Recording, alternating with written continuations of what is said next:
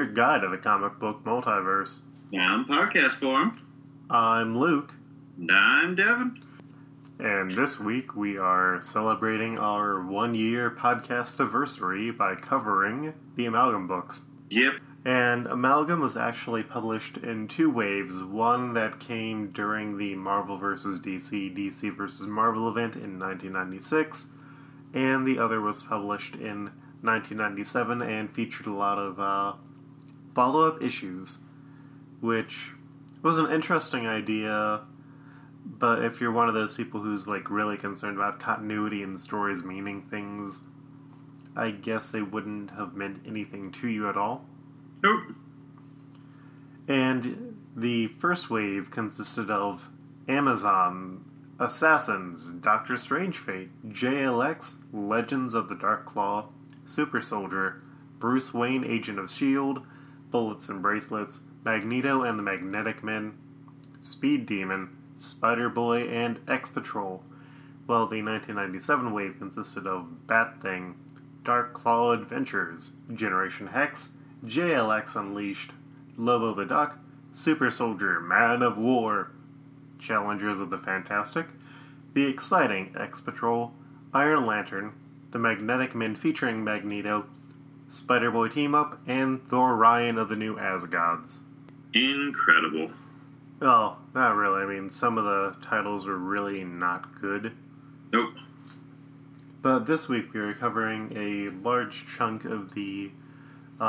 we're covering all of the first run and then a big chunk of the second run because we'll be wrapping this up next week along with the Axis series from Marvel and DC that followed up. So the first series that we ended up reading, Devin and I sort of did a on and off coverage thing, was Amazon, which was done by John Byrne with Terry Austin, Patricia Mulville, and John Costanza. Just because there are so many creators on a lot of these books and there are so many creative teams, we are not giving the standard full breakdown. Because we had actually recorded an earlier version of this episode and it took 2 minutes, it felt like, to go through each creative team. So, good news. / sorry Love all creators. of you guys. Yeah, just not enough. Well, we're shortening it because we love you guys. So Amazon is about Aurora, who's normally Storm of the X-Men, who in this universe is Wonder Woman. She's the representative of the Amazons because Diana, who's normally Wonder Woman, ended up not being worthy enough. Aurora had gotten capsized onto Themyscira, the normal Amazon island, and it turned out that Poseidon, the god, had been really angry at her father for stealing treasure from her.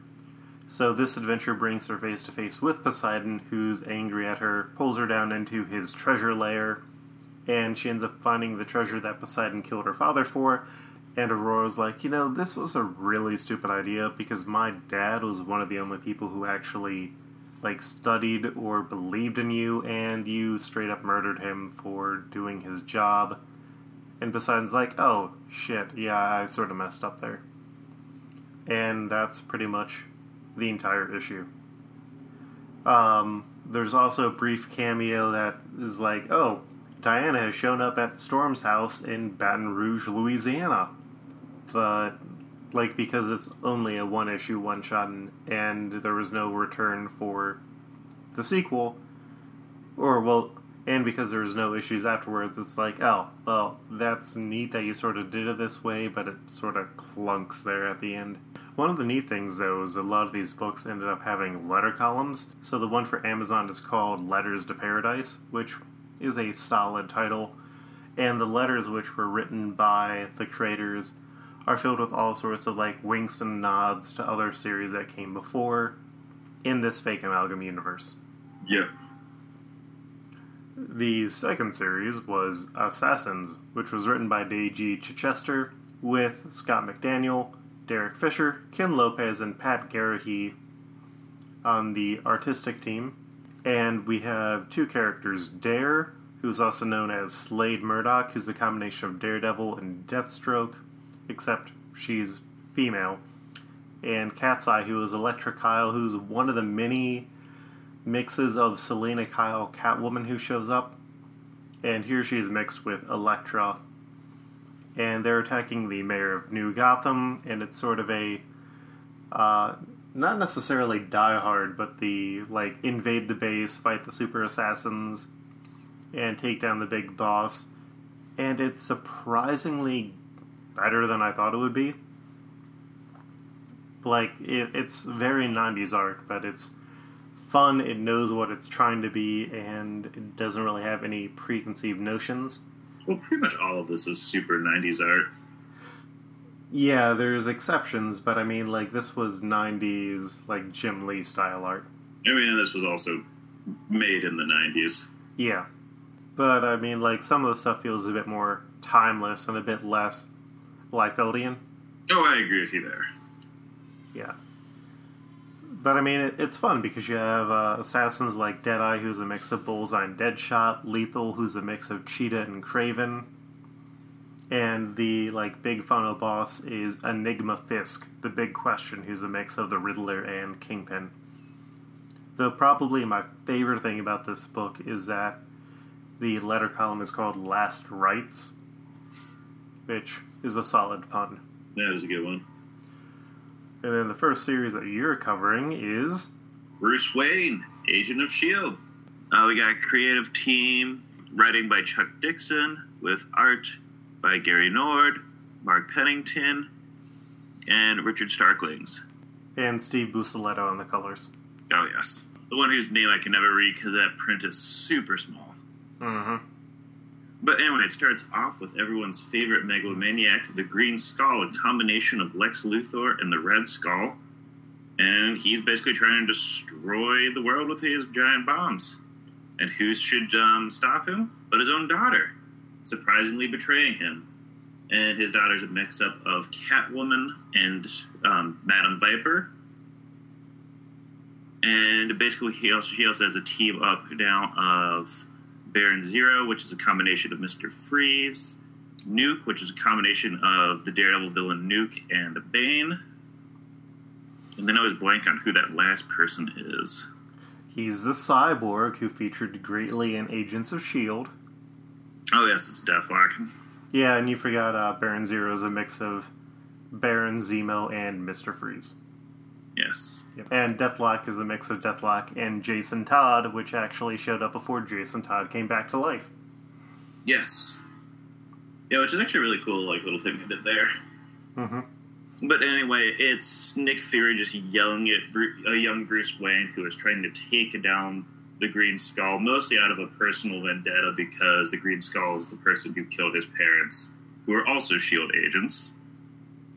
We also have, just helping the S.H.I.E.L.D. team, is Batgirl. We also have a fantastic Tony Stark, who is basically the oracle of this team. And then we also have Moonwing, which is Dick Grayson as Moon Knight. And there's also Huntress, who is Carol Danvers plus Batgirl. Yes. And Barbara Gordon's codename is Mockingbird. They basically all just invade. There's some great battles. Most in particular between Nuke and Bane. And... Wait, you said Nuke and Bane. Well, the Nuke and Bane, amalgam. Yeah, versus... the Bruce Wayne. Yeah. Bruce gets the jump on him, and Moonwing gets the jump on the Deathlock. And basically we have the whole Bruce Wayne finally defeats Madam Viper and says, you need to stop this. Just because your father's now dead, we shouldn't be having these petty, child going against, another enemy to get revenge for their parents, even though that's exactly what Bruce Wayne has done for his entire life. And then it ends with the world seemingly about to be destroyed by the Green Skull, who has faked his own death. Yep, and that book did not have a letter column to it. It did not. Oh, and actually I should mention, the fact that Bruce Wayne is in charge of S.H.I.E.L.D. is because Bruce Wayne is Mr. Moneybags. He flat out bought it because he could. Which is pretty great. Oh, yeah. No, I totally respect that. Mm-hmm. The series after that was Bullets and Bracelets, written by famous DC creator John Ostrander, the guy who put together the original Suicide Squad with Gary Frank, Cam Smith, Richard Starkings, and Comicraft, and John Calles. And it's a team-up book of Princess Diana, who's the woman who's normally Wonder Woman, and Trevor Castle, who's the Punisher. He's a mix of Steve Trevor and Frank Castle. And it turns out that their son has been kidnapped by the evil Lord Thanoside. And so they end up going to Apocalypse, fighting Big Titania, who's a mix of Titania and Big Barda, because she sort of lost her way after Scott Free died. And when they finally confront Thanoside, he's there with Granny Harkness, who has their son Ryan, and Kanto is also there. And Kanto's not really combined with anybody. And Thanoside really wants to know where these things called the Infinity Links are, and there's like 6 different Infinity Gem, like, sort of items in the series, so it's like, in the various series, so it's weird that this is just another one of them. You'd think they'd have a bit of a clarity on that. Mm-hmm. But as they start to fight, Diana ends up staring down Kanto, who, like, after they lock eyes, they refuse to fight. The Punisher shows up with Orion's harness, and, like, in retribution, because Orion is dead in this universe and Orion is Thanoside's son, he Omega beams their baby, disintegrating him. But Diana has already figured out that because the Omega beams send people back in time instead of destroying them, Ryan is now Kanto. And Thanoside, realizing that, like, Diana still loves and recognizes her son, just teleports everyone away. And so Kanto and Big Titania end up going to New Asgardia, and Diana and Trevor end up getting back home where their love is sort of rekindled for each other. But you know what's stranger than combining Thanos and Darkseid? What? Doctor Strange Fate.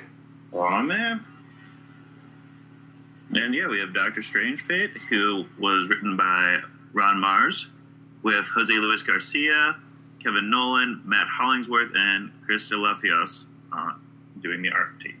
And basically this starts off with, this is actually one of the ones that actually kind of connects through everything else that's like been happening in the story so far, Marvel vs. DC, with Axis on the run through the sewers, only to be caught by the Abominite, who is a mix-up of Abomination and Hellgrimite, who recently showed up on Supergirl. Yes. Basically, he ends up magically teleporting away right before Abominite is about to destroy him, which is news to him because he had no idea he could do that.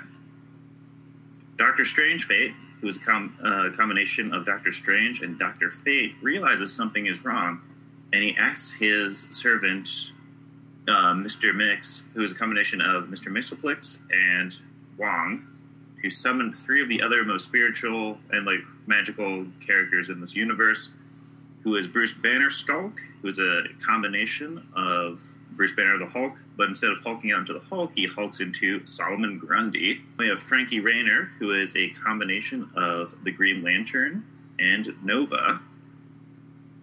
And then lastly, we have Wanda Zatara, who is the White Witch, a combination of the Scarlet Witch and Zatanna. And basically, Doctor Strange Fate's like, there's this person called Axis. I need you to go get him.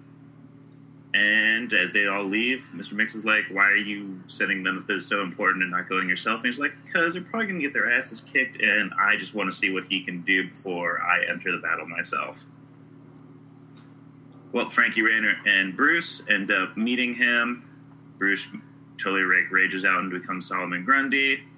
They both battle him, but right before they can get him, he teleports himself magically into the waiting arms of the White Witch, who kisses him, and he passes out.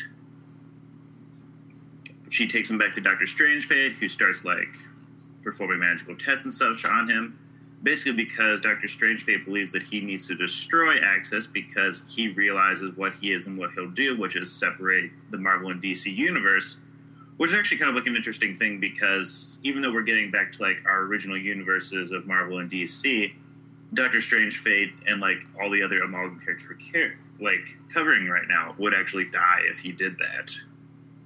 So Doctor Strange Fate's actually just trying to save the world.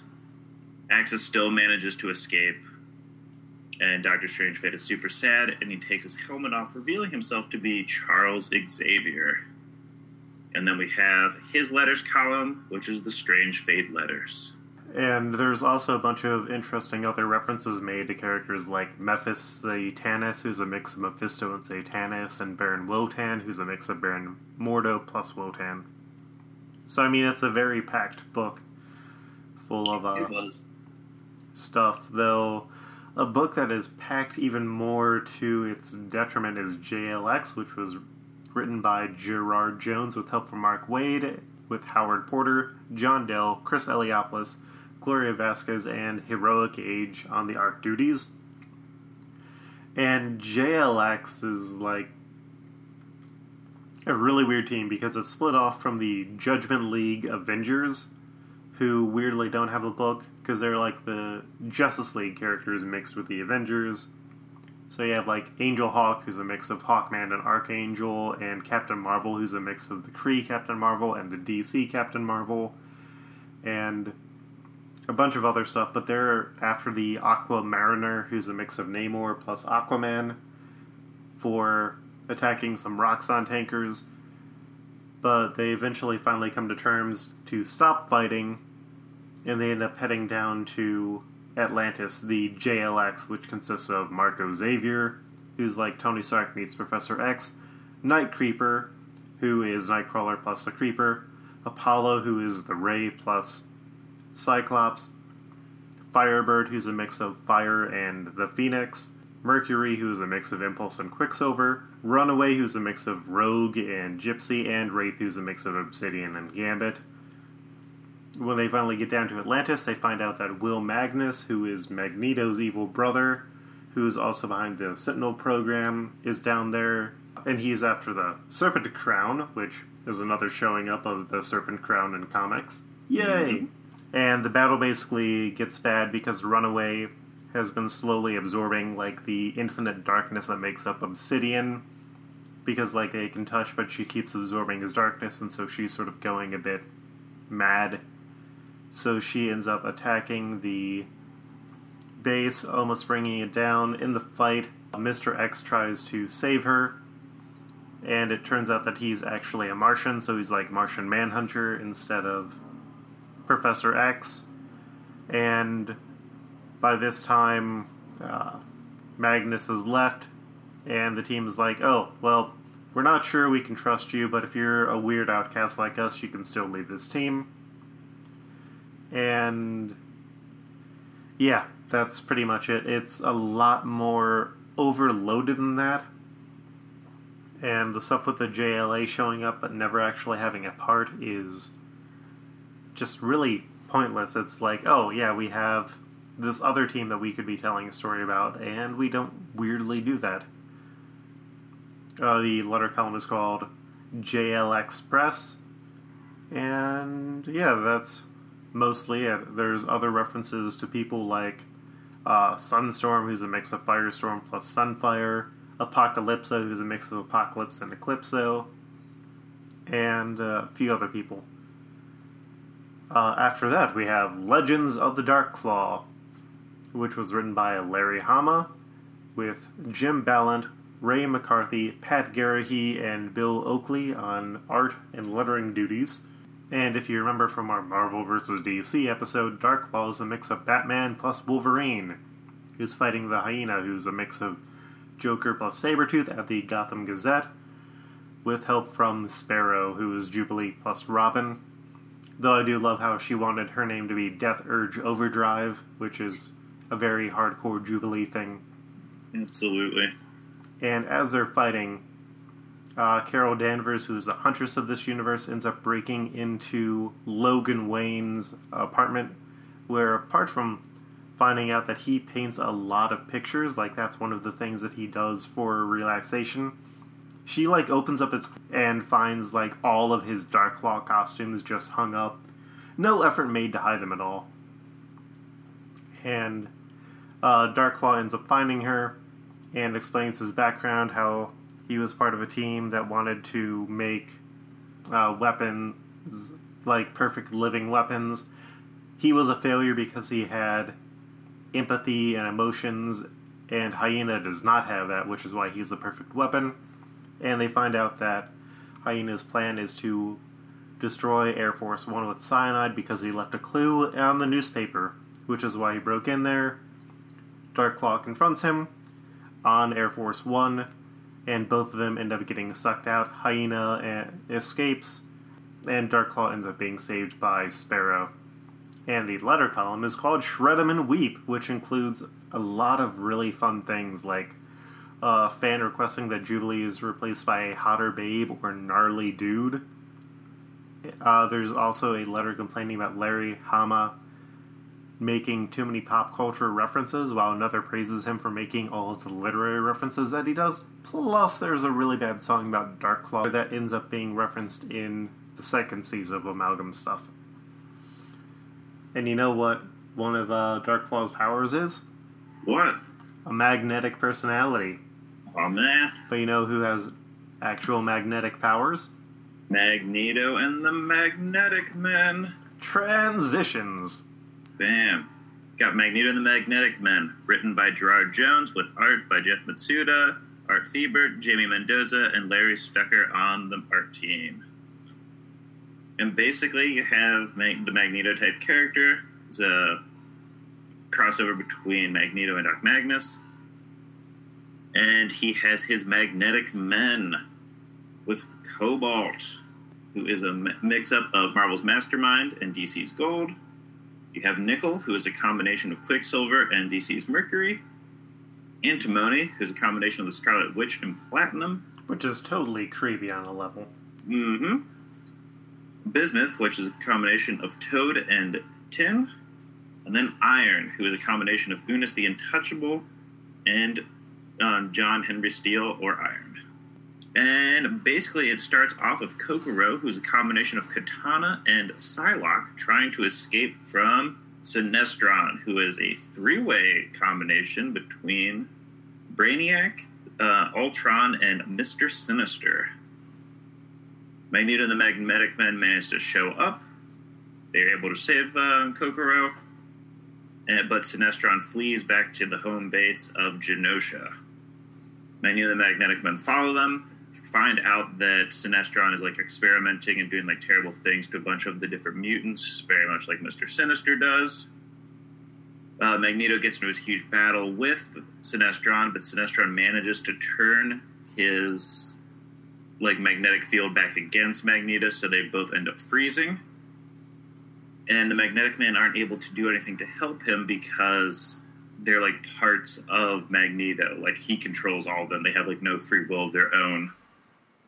A lot of that has to do with the fact that the original Brotherhood of Evil Mutants had been killed previously by Magneto's brother Will Magnus, and he doesn't want to ever go through the pain of losing his family again, so he makes it so the Magnetic Men can't have any personalities for him to grow attached to.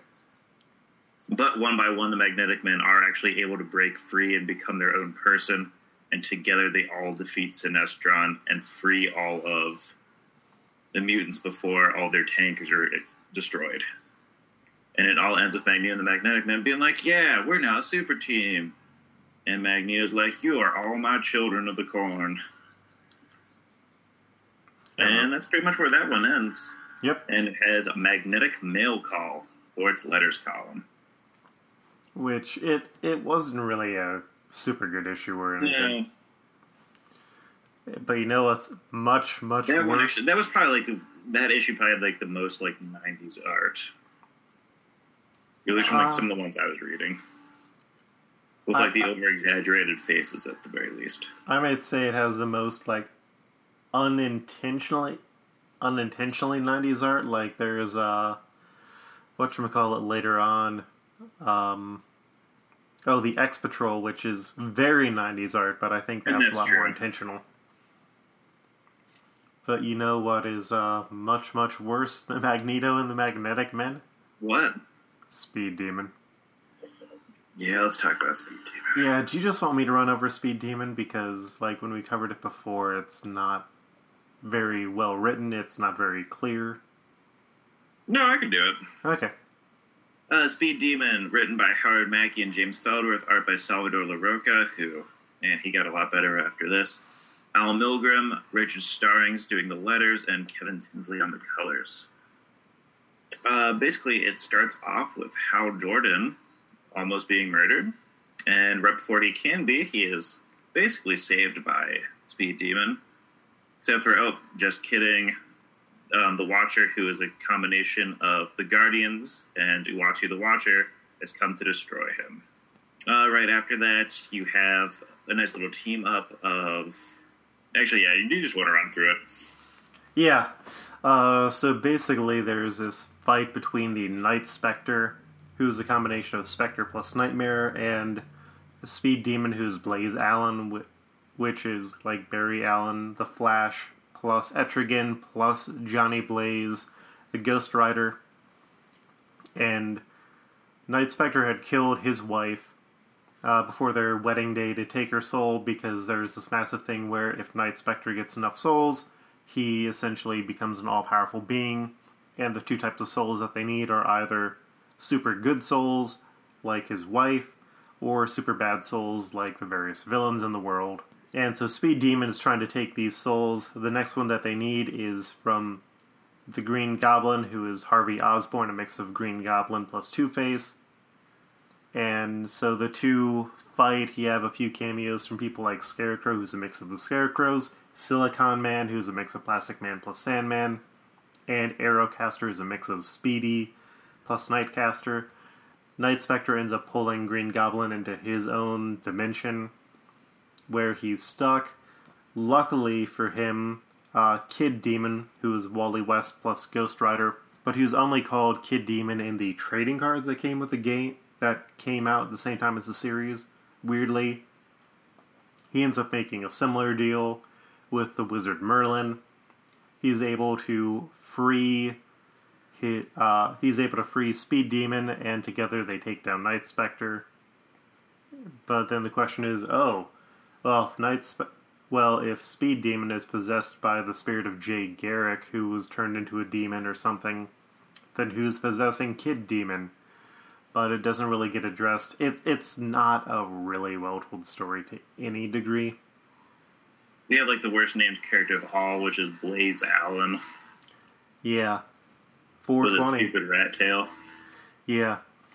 One of the neat things is that you get some of the other people from the circus where he works at, like Miss Miracle, who's a mix of Crystal from the Inhumans plus Mr. Miracle, Puck, who is Oberon plus Puck, and Blob, who is Chunk plus Blob. I have no idea who Chunk is, but... Yeah, me neither. But you know what's a much, much better series, Devin? What? Spider-Boy. Oh my god, Spider-Boy was so good. Yeah, Spider-Boy makes me wish Carl Kessel was more regularly writing comics. Right? Yeah, Carl Kessel's on writing with Mark Wieringo, Gary Martin, and Joe Rosas, and Bill Oakley also doing the art team. Basically, this starts off with Bizarrenage, a combination of Bizarro and Carnage, who, for anyone who reading more modern comics, basically looks like Anti-Venom. He's basically attacking everyone. Spider-Boy's after him on the case. We find out that Johnny Storm is the person who is being possessed right now by Bizarrenage. And Spider-Boy's like, well, I gotta save him because I don't think he should die. I think he should be maimed, but not necessarily die. And he manages to stop him by getting the Bizarrenage to be pulled into, a little holding tank. Johnny's super happy, especially, too, because his, little mini clone of himself also survived the process. The Johnny Stormtrooper. Yes. And turns out that, evil Reed Richards might have been the cause of this. And once again, we have him not really loving Sue. Classic comics, never changes. Well, but then also at this point in time, they do. Lizard, hold on, Devin, hold on. They do clear that up with the Challengers of the Fantastic issue, where it turns out that Reed is being possessed by a scientist who's very obviously turning Reed into an evil person at the time. Yes. But we also have now King Lizard has escaped in the process. He is a mix-up of the Lizard and King Shark. He has also eaten Doc Kurt Connors' arm in the process. Well, no, he is Kurt Connors' arm. Oh, sorry, yes, he is Kurt Connors' arm. My mistake. That's a major mistake. I know, it really is. Oh, and then at this time, Spider-Boy's making the run because he's got to go stop King Lizard. He's going to get his cool spider car, which is pretty much a playoff of the Spider-Mobile, but at the same time it has the cool flying powers of, like, Nick Fury's flying cars as well. Dr. Octopus is the person who's kind of in charge of his car, and right before he leaves, he reminds Peter that he has a blind date with one of his friends later that night, something that he is absolutely dreading. At this point in time, we kind of get the whole backstory on Spider-Boy. He was kind of being put through Project Rebirth, which is what gave Captain America his powers. Everything kind of screwed up, and Peter died, and Spider-Boy is made, and Spider-Boy is basically just a clone. His uncle in this universe is Uncle Jen, who is General Ross. Well, just like every time with all Spider-Man stories, it's time for Uncle Jen to die, and Spider-Boy goes off to become the superhero to do with the whole "with great power comes great responsibility." Spider-Boy ends up going to the Daily Bugle, where he's trying to get more information on the location of Lizard King. The Bugle is borderline just a tabloid who's claiming that Peter's about to have the child with an insect queen. J. Jonah Jameson is all hot and bothered about this, and he manages to find Lizard King on top of the roof. And at this point in time, he tries to take down Lizard King with Ray Palmer's Shrinking Ray. He ends up screwing up, and it's about to explode. And so to save everyone in the city, he just shoves the exploding ray down Lizard King's throat, who then shrinks down into the microverse. And then at that point in time, Doc Ock ends up showing up because he heard the big explosion and says, "Oh, hey, it's also time for you to have your blind date," and introduces her to the Insect Queen, who is Mary Jane Watson. Introduces him to the Lizard Queen. Insect Queen. Yeah. Yeah, introduces him to the Insect Queen. Yes. Who is Mary Jane Watson. Mm-hmm. And then the letters column is P.O. Box Cadmus. The only part that wasn't truly inspired. Yeah. Though, you know, my favorite inspired bit was? What? Well, you mentioned how they have Ray Palmer as the Atom, and he's obsessed with making things smaller, but you also have him as, like, a rival doctor with Hank Pym, who's obsessed with making things bigger. Yes. Which is fantastic. But another thing that's fantastic is Super Soldier, which was by Mark Waid and Dave Gibbons, with colors by Angus McKee. And if you notice that the creative team is very small for that, it's because Mark Waid and Dave Gibbons did everything from co-plotting, script, art, and unfortunately lettering. I'm mentioning the lettering because the lettering in this issue is absolutely terrible. Like, it's very... like, it's just not good at all. To the point where I am, like, taking time out of these summaries that we're doing to mention how bad it is. Basically, in 1938, a rocket crash landed in Kansas, and the government ended up finding dead cells from a alien that was inside of it to make the Super Soldier Serum, which was given to an unnamed person who developed superpowers, and with his friend Jimmy Olsen, who became his photographer. They fought in the war, but ultimately Super Soldier vanished while fighting Ultra Metallo, who he's just a giant robot. Now in modern times, Jimmy has been captured by the Green Skull, and he has discovered that Ultra Metallo had defeated Super Soldier. So when Jimmy stumbles back into the Daily Planet, which he runs, he finds Sharon Carter, Clark Kent, and all of his other employees are, like, shocked to find out that Jimmy's just been beaten up. Luckily, Clark Kent is Super Soldier, and he had been recently rescued from the ice by the JLA, but he is constantly growing weaker. Super Soldier crashes into the Hydra base, where he finds out that Luthor, who is still alive, has been posing as a tragic philanthropist just because he invented the bombs that ended the war using kryptonite, and Luthor is out for revenge to finally crush Super Soldier. And to do this, he has brought back Ultra Metallo, which is powered by Green K, which disrupts the alien cells in Super Soldier. Super Soldier refuses to step down and eventually realizes that Green K can be blocked off by lead, and so he impales the robot with a lead pipe, and then tries to capture Luthor, who is publicly revealed to be a terrorist, and that leads into the Bruce Wayne Agent of S.H.I.E.L.D. series. The letter column is called Mail Call, and one of the neat things is that they went and combined a bunch of classic creators' names, so letters are from people like Simon Schuster, Otto Sternburn, and Kirby Siegel, with the next issue promising Doomknot, a mix of Doomsday plus the Juggernaut. And now, speaking of Carl Kessel, Devin, even though we didn't just mention Carl Kessel, you know another one of his great series was that he did with his wife at the time? X-Patrol. Heck yeah. And here, we have Carl and Barbara Kessel on the writing, with Roger Cruz, Tom Vincent, John Holdridge on the art.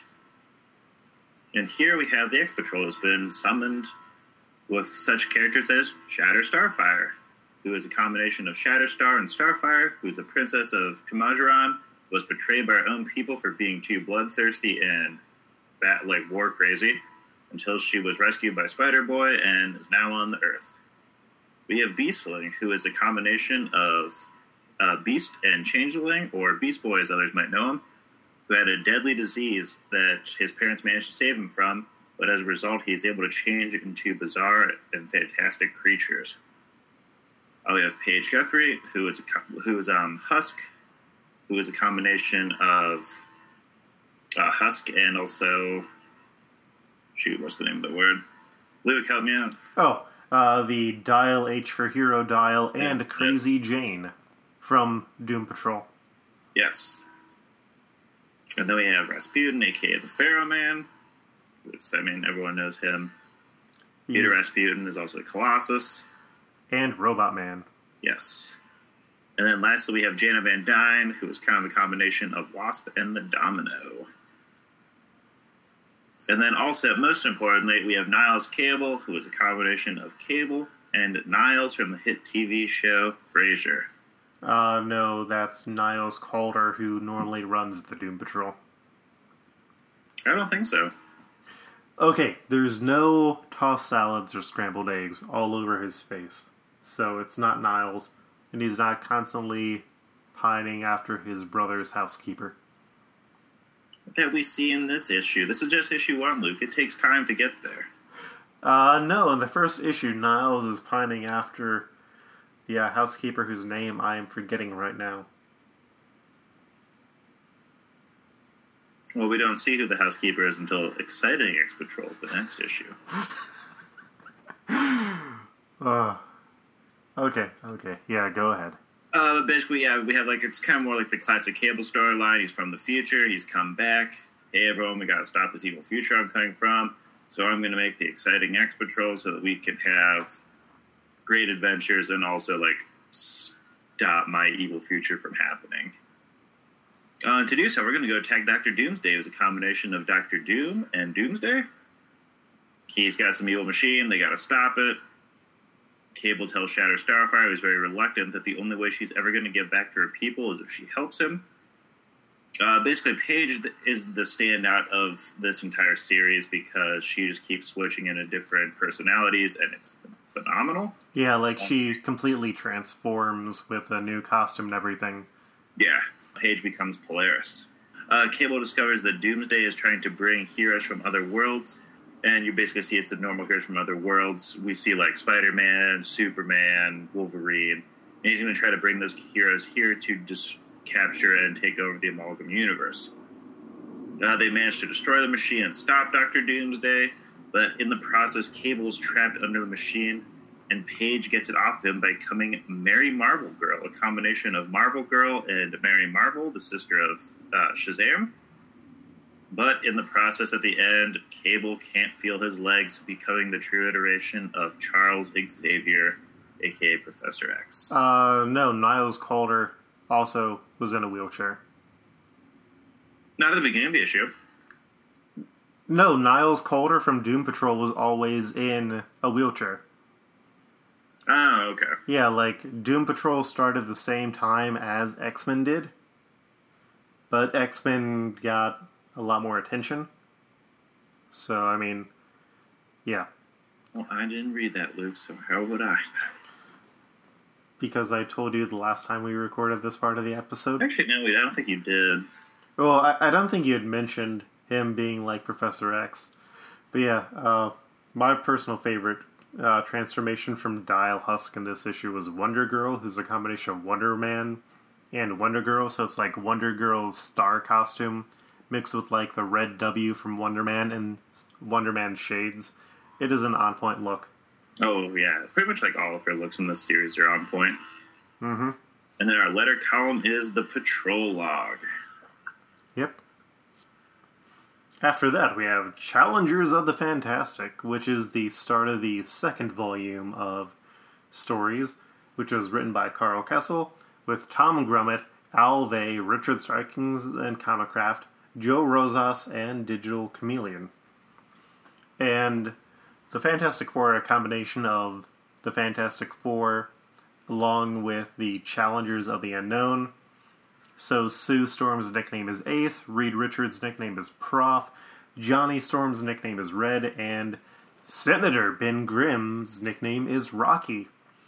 And we get a flashback where we find out that Dr. Victor Von Doom was guiding their secret flight into outer space, but he got jealous because even though this was going to be a top secret flight, they were going to like get all of the accolades for it, so he decided to like set their ship to crash.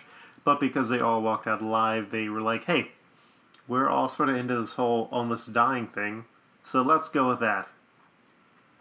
And so we start off years later with Senator Ben Grimm meeting with Bronze Tiger, who's a mix of Black Panther and Bronze Tiger, as they are meeting with the members of the now communist Gorilla City. So you have Red Ghost, who normally commands a group of gorillas, Comrade Grodd, who's Gorilla Grodd, Congo Red, who's a mix of Congo Gorilla, and a few other gorillas who they've decided that it's their ancestral right to control all of Africa, including Wakanda.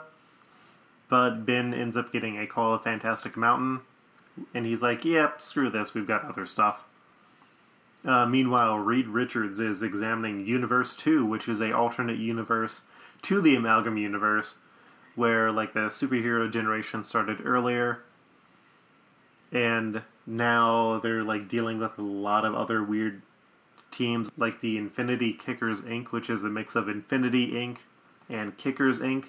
Kickers Inc. was a comic book about a superpowered football player. So, that's weird.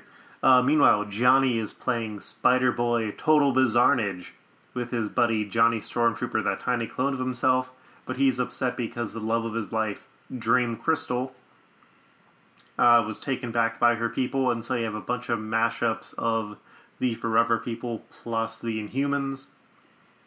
And meanwhile, Sue Storm, who got a new haircut, has called them because Uatu the Guardian, who is somehow alive now, he's shown up to warn them because Galactiac is coming to Earth. Ben wants to reach out to June Masters, who's the daughter of Multi-Master. They're combinations of Multi-Man and Puppet Master, and then June Robbins and Alicia Masters. Yeah, so Ben wants to reach out to her for help. The rest of the team is a bit wary until Reed reminds them that she helped to cure him from the evil DNA that was turning him evil back in that Spider-Boy issue. And as they are discussing this, Computo, their computer, says that one of the challengers is going to die in this event. June is like, yeah, no, I want to go along because I'm an honorary member. And everyone's like, okay. When they end up getting to Baxter Building, they find out that the Silver Racer, who's a mix of the Silver Surfer and the Black Racer, who is the essentially Grim Reaper of the new Asgods, is there because he's going to have to claim one of the dead challengers. They end up meeting Galactiac, who explains that he's not going to destroy the entire planet, he's going to bottle a tiny city and then destroy it. So Johnny and his Stormtrooper are sent in to help deactivate the machine, with help from Uatu. And June tries to petition Silver Racer to help them, eventually reaching his heart, but he's still unable to do anything. Ben messes with the machine, so he gets turned into a four-armed version of the Thing that starts attacking the other members of the Challengers of the Fantastic. All while Dr. Doomsday, which is what Dr. Doom has become, is watching. Reed ends up saving Sue, while they end up getting him to destroy part of Galactiac's ship, while Johnny also strikes his target inside. But as they all meet back up, the Silver Racer has still come to collect his quarry. Ben gets turned back to human, and because Galactiac has been defeated, his head just flies off of his body, which is pretty great because Brainiac's ship is normally his head, but on a massive scale. And as they're talking, it turns out that the member of the Challengers of the Fantastic that died was Johnny Stormtrooper.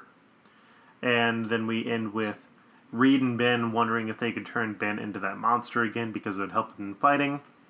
And Dr. Doomsday has stolen the powers from the Silver Racer. The letters column is called the Challengers Mountain O Mail. And we find out about stuff like Tina Lumpkin, who's Johnny's half-brother and the mailman of the team. The Challenger Haters of Evil, which is their mix of the Challenger Haters and the Masters of Evil. The much-maligned robot Pat Cosby. And we also have references to a few other comic companies like the Thunder Crusaders, which was a mix of Thunder Agents and the Mighty Crusaders, which were comics whose rights had been sort of mixed up. They were formerly published by Radio Tower Comics, which was a mix of Radio Comics, which eventually became Archie Comics, which has now spun those comics into Dark Circle, and Tower Comics. And it's just one of those really fun, harder bits to dive into of continuity that they're referencing. But overall, the issue was a whole bunch of fun. And speaking of really fun issues, we have Dark Claw Adventures next, which was by Ty Templeton with Rick Burchett, Linda Medley, and Tim Harkins. And Dark Claw Adventures is sort of a mix of the Dark Claw idea, but if they had a Batman the Animated Series comic about it. And if you haven't read the Batman the Animated Series comics, the Batman Adventures series, as it's called, those are really, really good stories, and a lot of them are on par with the Batman series. In the same way that the Superman Animated Adventures series was on par, if not better than the comic, or if not better than the TV show. And we start off with Logan disguised as Patch Malone, who's a mix of Patch and Matches Malone, who's playing cards when two cyber ninja assassins show up. And because they recognize his voice, they try and fight him. He takes them both out, and Sparrow ends up picking him up. And Logan realizes that this means that Lady Talia, who's a mix of Talia al Ghul and Lady Deathstrike, is now back. We get a flashback to the fight where Logan and Ra's al Apocalypse, who's a mix of Ra's al Ghul and Apocalypse, are fighting. When Ra's ended up ending his battle for sort of an unknown reason, / he had to release a virus that would kill all the mutants. Darkclaw ended up shooting his plane down with a missile, and then left, and Lady Talia ended up burning off 90% of her skin trying to save her father, and then ended up with adamantium limbs. And so Darkclaw is back at his cave, which is awesome. He has the classic attributes of the Batcave. So he has a giant playing card, but it's a giant card for Deadeye. He has a T-Rex, but it looks sort of like Devil Dinosaur. And instead of having the giant penny, he has a giant Canadian nickel. So he ends up having Sparrow set up the Danger Caves so he can practice. So he ends up fighting villains like the Two-Faced Goblin, Cybercroc, Bloodcrow, Hyena, Spiral Harley, Omega Beast. And it turns out that Talia has broken in and tied up Sparrow. And she talks about how she needs to get retribution. And so he just lets her stab him through the heart and presumably dies. As Lady Talia is starting to free Sparrow, she's talking about like how much she regrets that she had to kill the man who she loved, and that ultimately it was pointless. And then it reveals that Darklaw was alive, and he let her kill him, sort of to get it out of her system. And he empathizes with her, saying that he understands that seeking revenge isn't really helpful. The letter column is just called Darklaw Adventures, but it talks about how the animated series was put together by Fox Bros and was made by Bruce Dini and Paul Tim instead of Bruce Timm and Paul Dini. And there's also rumors of a direct-to-video movie, which was neat because this was around the time that you had those direct-to-video Batman movies coming out. Mm-hmm. I also really like this one, too, because it, to me, really emphasized the fact that I feel like the writers were not communicating at all with one another for this, whole event. Mm-hmm. Just because you were talking about how it's with the Two-Faced Goblin, where earlier we have the Two-Face and the Green Goblin, but he was still just the Green Goblin. He was just Harvey Osborn. Yeah, I think minor things here and there. It's just I feel like you guys should have communicated a little bit more. Yeah, well, Two-Faced Goblin is a better name. Oh, I agree.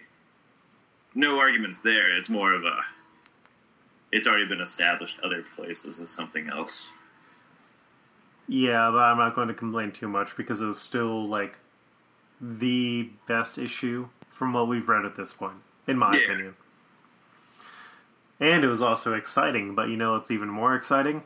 The exciting X-Patrol. This one just written by Barbara Kessel, with Brian Hitch, Paul Neary, Joe Andriani, and Rich Starkings doing the art team. And here we have Shatter, Starfire, and Cable started off getting their asses kicked by Brother Brood, who is an amalgam of Brother Blood and the Brood. And he also controls all the Brood, who are basically aliens from the movie Aliens. They're just evil infectious species. The team is arguing now because Cable has now sent Shatter Starfire back to Earth by taking control of her body and her powers and making her fly away, essentially. As they're now trying to get back, they're arguing over trying to trust this new member called Jericho, who has shown up, and he basically looks like a more metallic version of Ben Grimm the Thing. But they end up trusting him because they feel they just absolutely need to, and they need as many people as they can get, and they have to go get Cable right now. Cable starts kind of having crazy visions because now he's super wounded, and then Ravenia, his former lover, appears to him, who is a amalgam of Raven and Jen Scott. And she causes him to remember his future, which causes him to get super sad and realizing just even more how much he needs to save the day. The X-Patrol start showing up. They start kicking everyone's ass. Paige turns into Artemis D. Knight. The bionic Amazon Archer. Yep. And basically, and after that, Terra X shows up, who is a combination of Terra from the Teen Titans comic and Terrax, the Destroyer, who is usually one of the Heralds of Galactus. They end up showing up. They start having a fight with the X-Patrol. They manage to defeat her. And then Brother Brood infects Cable with some Brood's eggs. Jericho, who turns out to be a younger version of Cable, revealing that he's basically a combination of Jericho and X-Man, says that he is here to stop him because he can't let his future self die. And because if this happens, then basically the Brood will start taking over the Earth. The humans will eventually defeat the Brood, but they will always hate mutants forever because they were the cause of this. They manage to defeat Brother Brood together, but everyone thinks Cable's about to die. But then Ravenia ends up showing up and is able to heal Cable so that he can continue on living. Well, Dial Husk turns into Ravenia. Oh, is that actually what happens? No. She turns into Ravenia. No, she's living inside of him. No, Dial Husk turns into Ravenia. Are you sure about it? I don't think so, dude. Yeah, no, I am pretty dang sure of it. I am pretty sure that is not true. Well, we can agree to disagree for right now. We can't, well, because it was like she was like parts of her was like still living inside of him was the whole deal. And then at the end, Dial Husk transforms to try and heal him, and she turns into Ravinia. Where? Show me where she transforms, Luke. Making me pull up the issues, Devin. Yeah, I have the issue in front of me. As the others speak, Niles is only dimly aware of their words as he feels her touch again. Okay, hold on. No, I am so proud of you, my love, but it's not yet time. Just rest and heal. Then she is gone, and he knows it is for the last time. And then, in the next panel, or like on that very same panel, you have Paige who is standing over Cable right where Ravinia had been. Yeah, but she didn't change. It was Ravinia taking her over. It was like actually Ravinia, dude. I'd say that she changed. I mean, she looked... I would say she's not, because she's saying right there, why are y'all staring at me? I didn't even change that time. We'll agree to disagree. And then everyone goes home happy because now we have to super duper fight for the future. We have 2 Cables on our team, so we can kick so much ass. And then we do not get a letters column in this one, but we get a bonus amalgam pinup of Brother Brood, which does look pretty cool. Mm-hmm. And one of the neat things is that when Cable is going over like all of his flashbacks, we have a bunch of mashups like Black Orchid the Unknown, the Microstar Micronauts, Vigilante Kid, Prez, Master of Kung Fu, the Sea Devil Dinosaurs, Dead Devil, the Man Without Life, Silver Tornado, Atomic Black Knight, and I think that's all of them, so I should have put that "and" in before. But that... Well, it ends with "and" mostly her Ravinia. Yeah. And, yeah, like, it's a lot of fun. They put in a bunch of great ideas. Artemisty Knight, the Bionic Amazon Archer, is top shelf. Mm-hmm. And, yeah, that finishes up our amalgam coverage for this week. Next week, we'll be back finishing up the series that we did not cover. So you'll have things like Lobo the Duck, Bat Thing, and Thor Ryan, along with a few more sequels and more disappointing issues in some places. And more Spider-Boy. Yep. But that wraps us up for this week. Thank you for listening. It's been a year since we started this podcast. This last weekend I went to the movie marathon alone. It was not the same without you, Devin. Thank you, Luke. Yeah, no, I hope to go sometime in the future soon. And yeah, if you've enjoyed the podcast at all this week, please consider donating to our Patreon. We normally put a decent amount of time into at least our research for the episode, not to mention recording and editing. And yeah, I think that wraps it up. You can see the image gallery for this episode at multiversewithq.com. You can follow MultiverseQ on Twitter and Facebook and Tumblr, though Tumblr is really just reposting stuff. If you like the podcast, please leave us a review on iTunes. We always really appreciate that, and we'll read your review no matter how weird it is on the show. And then where can they find you, Devin? You can find me on the Twitter at FreddoFett, FreddoFett. And you can find me on Twitter at Koltreg, that's KOLTREG. Thank you for listening, and have a wonderful week. We'll see you next week as we wrap up this Access and Amalgam stuff.